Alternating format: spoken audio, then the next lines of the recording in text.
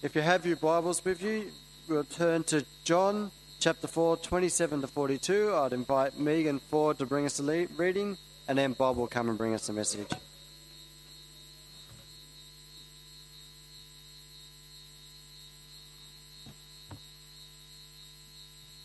So the reading is John 4, verses 27 to 42.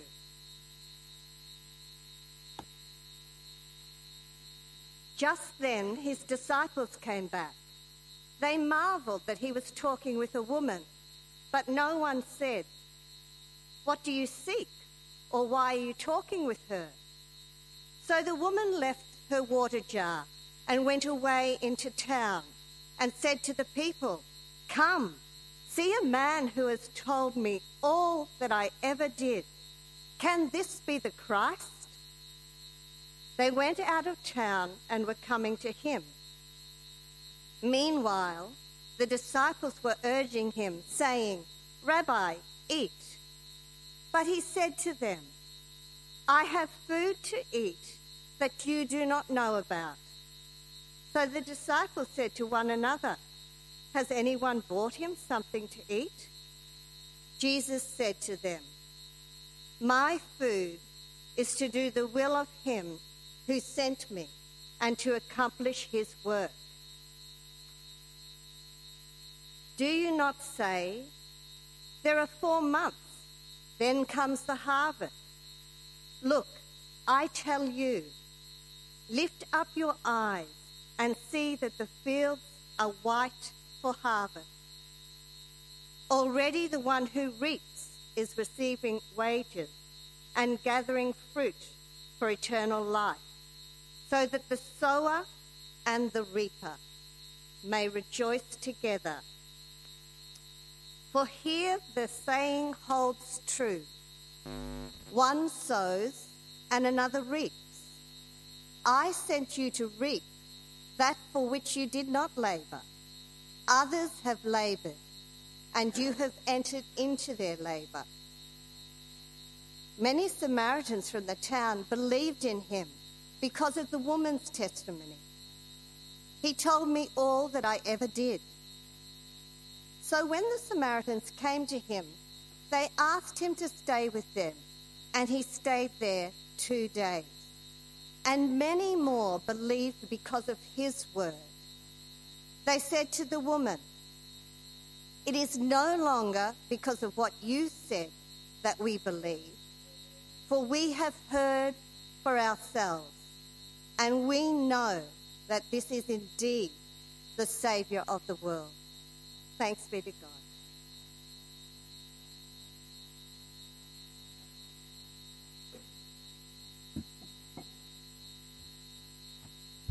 Well, good morning, folks, and a very warm welcome to church. Lovely to have you all here. And always a bit exciting as Christmas approaches. We personally love Christmas. It was a Christmas back in about 1972, 3, that put us on the pathway to faith in Christ. We were at a little town in Western Australia having a holiday, and we were invited along to the carols night, and something occurred there that just kind of touched our hearts, and we were on our way then. Within a few months, we were believing in Jesus and following him, so I love Christmas. Well, I spoke here a few weeks ago on this account of the encounter between Jesus and the Samaritan woman. We didn't read the whole account today, but I looked especially at, in this account, the way that Jesus dismantles or removes obstacles to the proclamation of the gospel of forgiveness and acceptance with God. And so we're continuing today with this idea of studying the way that Jesus dismisses the things that get in the way of the gospel. So I've called this a lesson in obstacle management. The story so far is that Jesus and his disciples were travelling from Judea to Galilee. And it says that Jesus had to pass through Samaria. It seems like he was on a mission that would take him through Samaria, that little part in between Judea and Galilee that the Jews try to avoid. He had to go through there. And come midday, they need a rest. He stops by the well for a rest. The disciples go into town to buy some food, and while Jesus is there resting at the well, a Samaritan woman comes out to draw water, and he engages her in conversation, asking her first of all for a drink, and then proceeds this unpacking of the gospel of eternal life to this woman. Now, we pick up the account here. The woman's about to go back into town. The disciples have been in there buying food. They are just about to come out again. So we pick it up here. Let's pray and we'll look into these things again. Lord Jesus, we pray that as we look into your word, this account that happened 2,000 years ago in that obscure corner of the world that has ever since resonated around and impacted the world, may our hearts be open and our eyes and ears fixed upon your word, Lord God, that the word might be able to transform us, to change us, Lord God, in the ways that you want us to change. We pray in Jesus' name. Amen. Jesus' ministry on earth's going to last about 3 years as far as we know. And thereafter it's going to be carried forward by these men we call the disciples. So these men, these disciples, are on a very sharp learning curve. Now, many of the lessons they learn along the way with Jesus are not going to make sense until after the resurrection and the ascension, when they become exposed to the realities of gospel ministry in an uncertain and sometimes hostile world. When you become a pastor, you have this kind of vision of what your ministry will be like.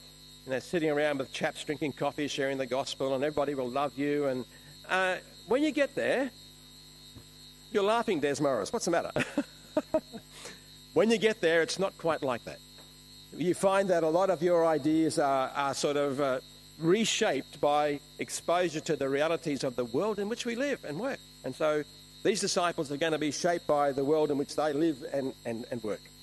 So these disciples have grown up in a culture that has erected many obstacles to the spread of the word of Jesus. Even though Israel is kind of the nursery into which God will sort of build his church, from which you build his church, there are so many obstacles there to the spread of God's word.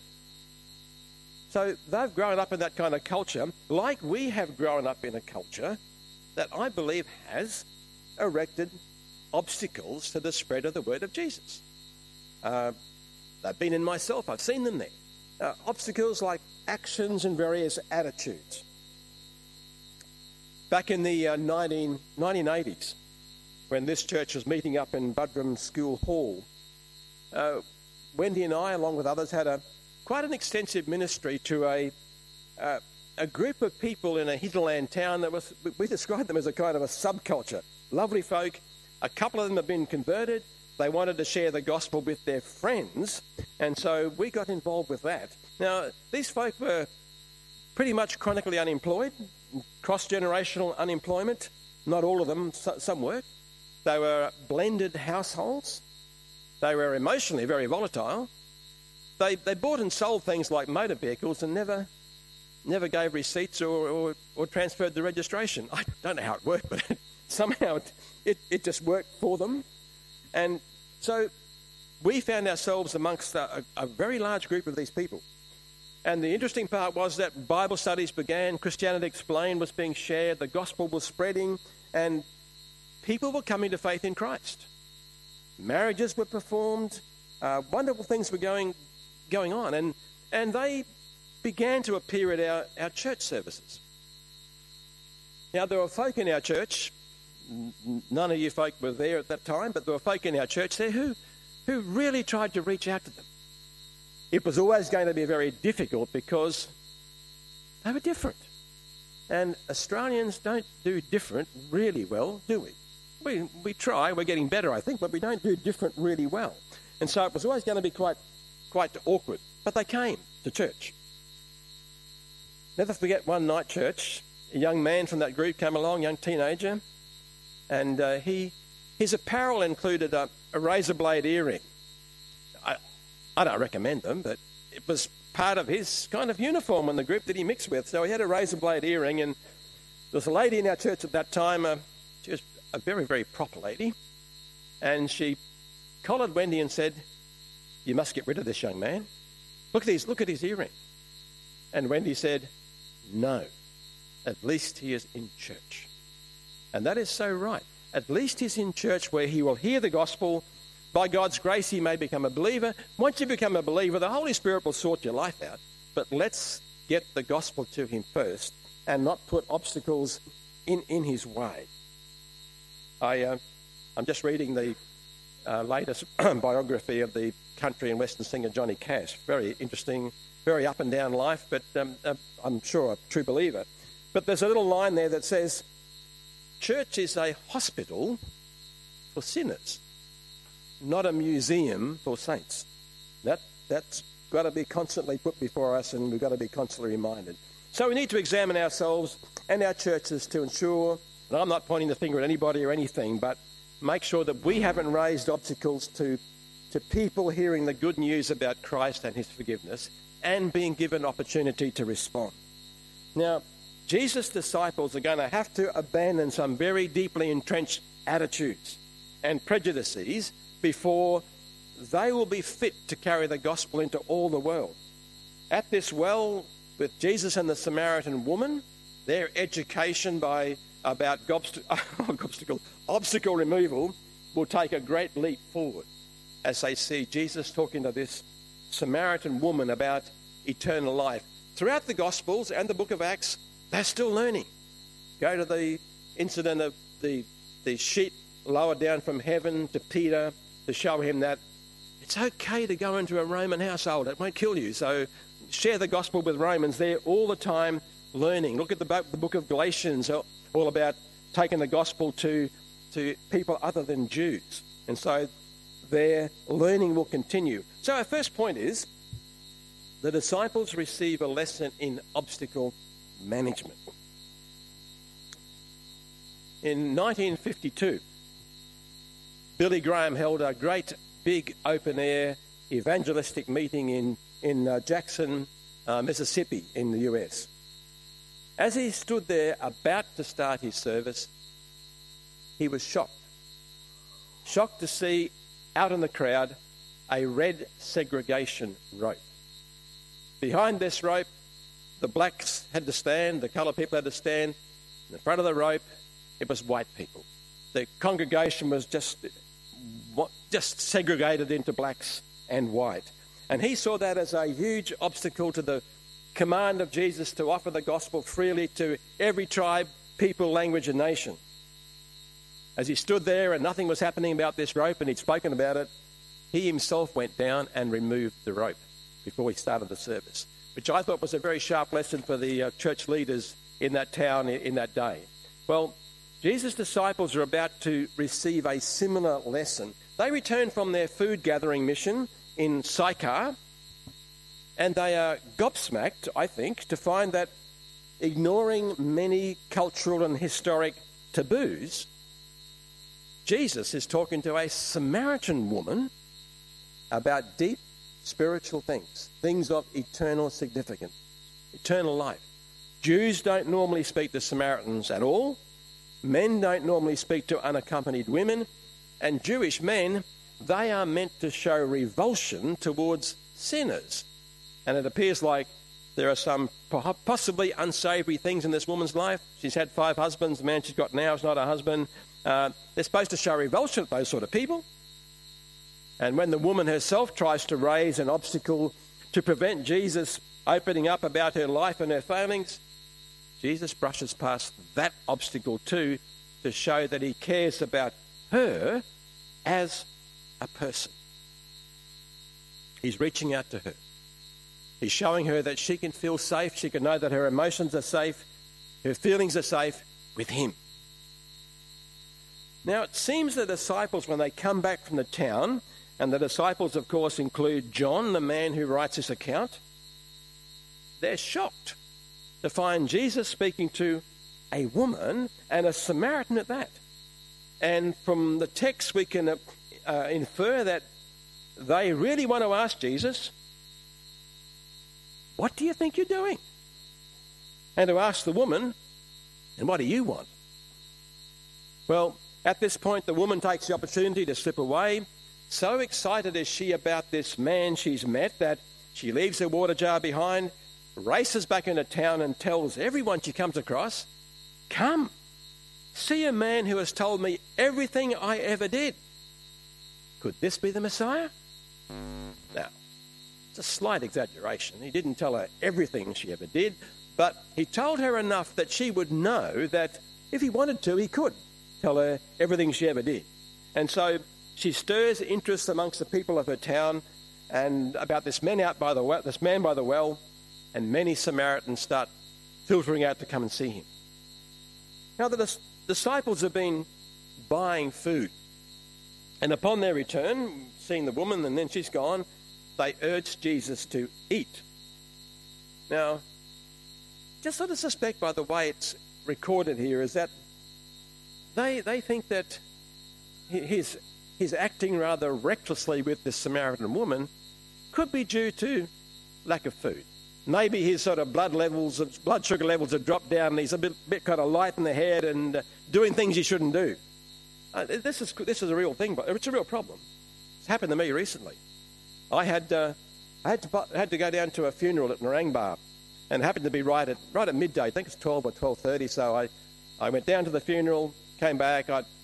I never miss a meal, ever, except on this occasion. It was just right in the wrong time, so I thought, I'll forget about lunch. I'll get dinner tonight. And when I came home, I was very keen to get on with a painting job I was doing.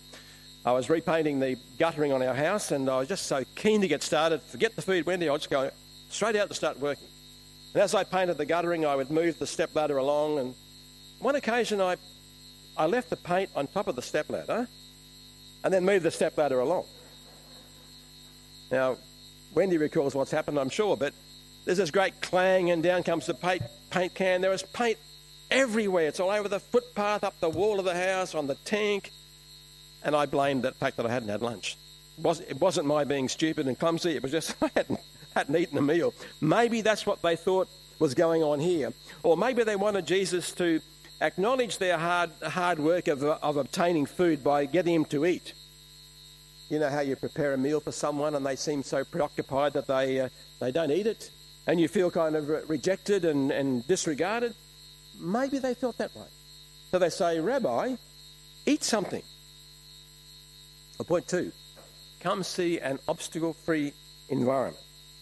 Now, I can assume from the text here that Jesus has seen the disciples' tacit disapproval of his speaking to a Samaritan woman. Because though I don't doubt for one moment he was hungry, because though he's both God and man, he's human and divine, as a human he gets tired, as a human he gets hungry. I'm sure he was hungry, but he takes them on a metaphoric journey to the core of his ministry. You see, though as a human he needs rest and food and drink, yet as divine as God, he's on the Lord's mission, and the Lord's mission is people. He's here to introduce people to God.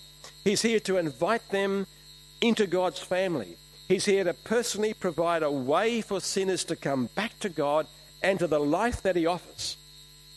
So, in reply to the disciples' command, eat something, he says, rather cryptically, I have food to eat that you know nothing about.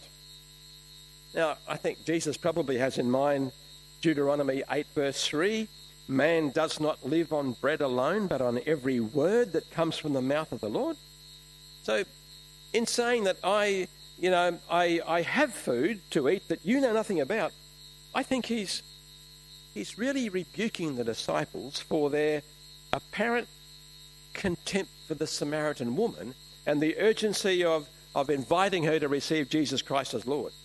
So I think it's a very kind of cryptic and gentle rebuke, though I'm not sure the disciples at the time realised that it was a rebuke, but it was. I have other food to eat.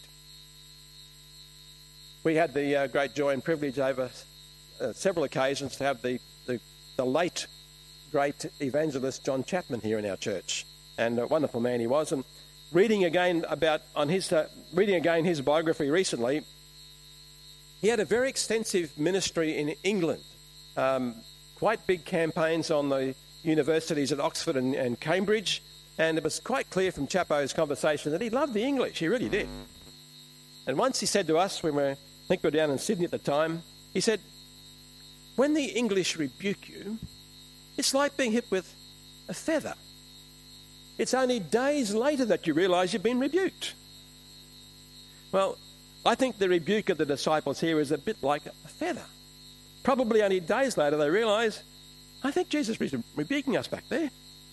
They didn't get what he was talking about, so they say, could someone have brought him food? And Jesus elaborates, my food is to do the will of him who sent me and to finish his work. Don't you have a saying, it's still 4 months until harvest? I tell you, open your eyes and look at the fields. They are ripe for harvest. Now, what fields? What gospel fields could Jesus be talking about? If the disciples looked around them, what unsaved peoples would they see? Samaritans, Samaritans, Samaritans, Samaritans, just all Samaritans. But they're different, of course. You've got to go through some changes to allow them in. So Jesus is saying to them, throw off your blinkers, look past your prejudices, open your eyes. There are Samaritans out there who need to know God. God loves them too. And look beyond that. There are Romans, there are Greeks, Phoenicians, Syrians. God loves them too. And they all are ripe for harvest. Pardon me. In Sydney some years ago, we had the privilege of hearing some lectures and sermons by a chap called Haddon Robinson.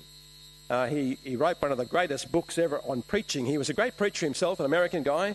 I think he's passed away, I'm pretty sure. But he was a great teacher of preachers, wrote a very, very good book on preaching. And he told us how back in the late 1960s, he spoke about the famous San Francisco Year of Love. Now, you mightn't all remember this, but many of us remember if you're going to San Francisco, put a flower in your hair. And so the idea was it's a great hippie culture. And the idea was they were all going to go to San Francisco, to the Haight-Ashbury area of San Francisco, establish a big kind of a mobile commune, and there would be a great year of love, and it was the beginning of sort of nirvana, heaven on earth, and people flocked there, hippies, long-haired people carrying guitars, wearing sandals on their feet. 1967. And by about the end of the year, it was in total ruin and collapse. Drugs, diseases, disputes, disillusionment, the whole thing was falling apart. Haddon Robinson was called down there to speak to some of these utterly disillusioned hippies. Timothy Leary promised them the world will just take enough LSD and all be well, put LSD in our drinking water and everybody be happy. And, it was just rubbish, but it was falling apart, and these kids were just thoroughly lost. And he was called down to speak to some of these, crowds of them. And he said he spoke, and he'd preach a sermon, and they'd say, well, keep going, preach some more. And he taught them and taught them and taught them. Many became Christians. And they picked up their guitars and put their flowers back in their hair, and they walked off to church. However, church did not know what to do with them. These people were different. They didn't fit. And so, in the end, they began to dissolve and establish their own churches. And so similar happened here in Australia back in that era. The 1970s was quite a large awakening in America and here in Australia. And there were people like, they call them the Jesus people I know over in Perth. And there was another one at the house of someone. There was two of those sort of hippie-type movements through the church. And so these people were converted, but the church couldn't cope with them. They didn't fit. And so they had to go somewhere else and make their own churches. Well, it was a great movement. Within a few years of Jesus speaking here, Samaritans and Greeks and Romans would be flowing into the church. And the church struggled with this. How do we cope with this? Read the book of Galatians. They're struggling to know how to fit these people into church because that's not expected. But of course, they won't even begin to flow in until the disciples overcome their obstacles to the free spread of the gospel of Christ. In 2 Thessalonians 3:1, Paul asked the Thessalonian believers to pray that the message of the Lord might spread rapidly and be honoured. That word spread rapidly, it's talking about like the spread of water, that it might flow and strike nothing that's going to stop it. That it might spread rapidly, the gospel might spread without obstacles and be heard and honoured. So Jesus is saying to his disciples, remove the obstacles. Let the people in. Even you disciples carry your historic obstacles, causing you to select only those that you think are worthy of the gospel, when everyone needs to hear the gospel. Right now, says Jesus, there's a field ready for harvest. It's called Samaria. Don't place obstacles in their way. Bring them in. The same way we should look out on our towns and our communities and see them as a field ripe for harvest. We must not place obstacles in their way. We must do our utmost to let them in. Well, point three kinds of field. Jesus likens Samaria to a ripe field ready for harvest. I thought about this. What kind of what kind of fields are there? I can see perhaps three fields. Fields that are being prepared and planted, fields that are ripe for harvest, and fields that are the harvest. Excuse me.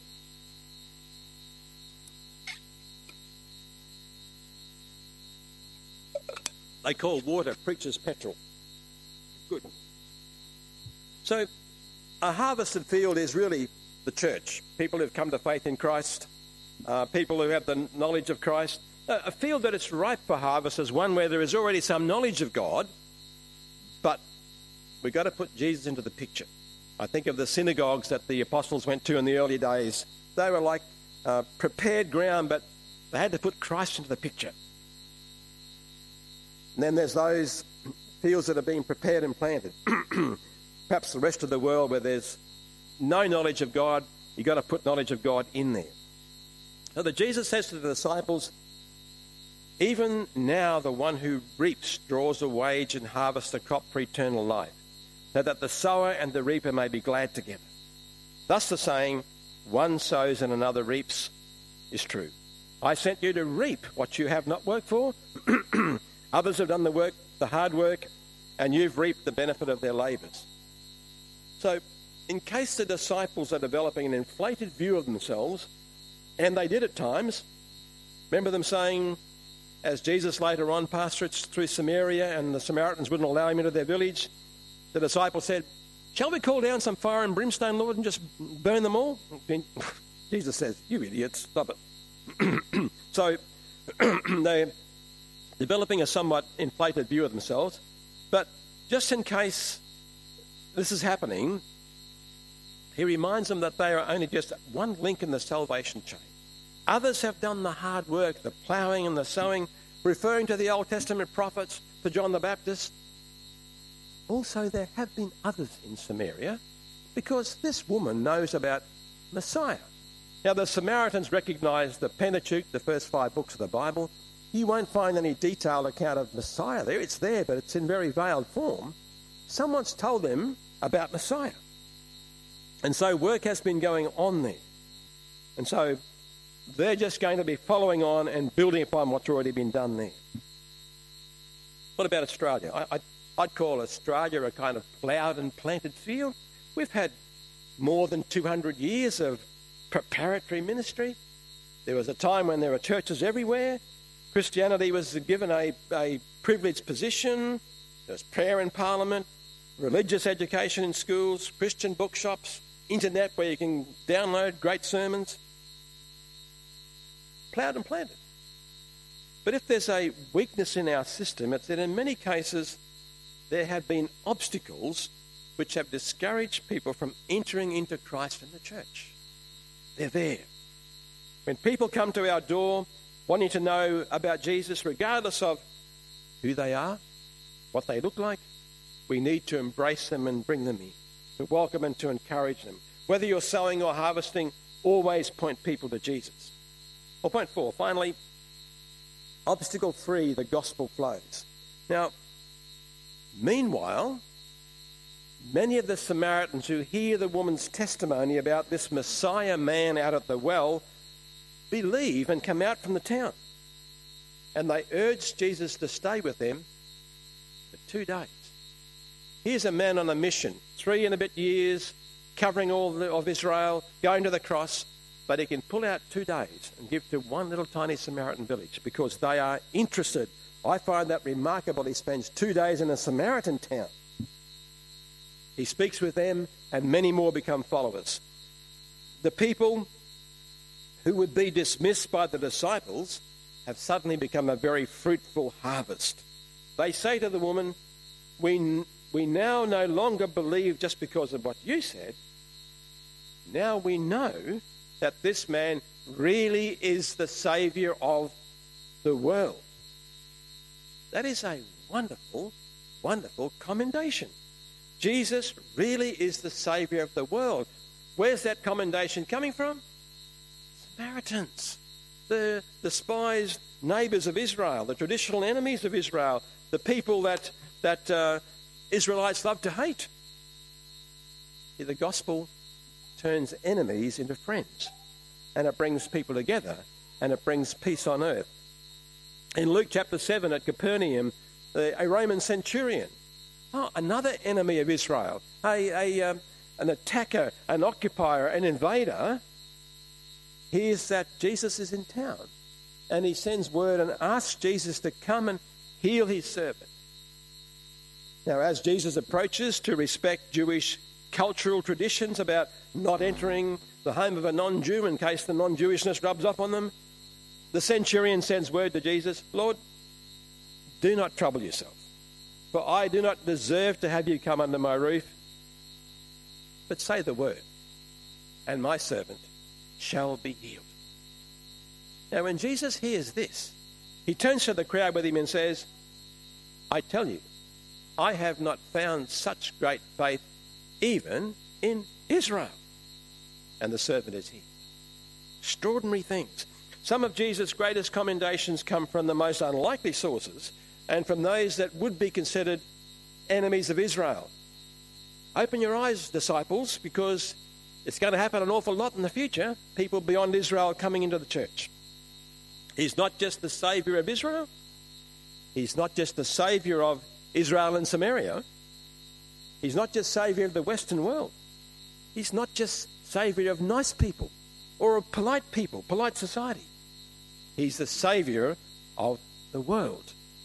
We just need to make sure the world can get in to hear about Jesus. Amen. Let's pray. Father, one lifetime is hardly enough, Lord, to learn all that we have to learn about you, Father. You continue to rub off the edges on us, Lord God, the rough edges, the prejudices. You continue to mould us and shape us, Lord God. But we pray, Father, with what the life that you have given us, help us to be receptive to what your word teaches, to be people who are doing the work of God. Father, people who are attuned to what your great salvation plan really is. That we have a Saviour who is the Saviour of the world. There is no plan B. This is your plan, Lord God. This is the way back to you, Father, through faith in Jesus. May we be very clear and bold in proclaiming that, Lord, to your glory and your praise. Amen.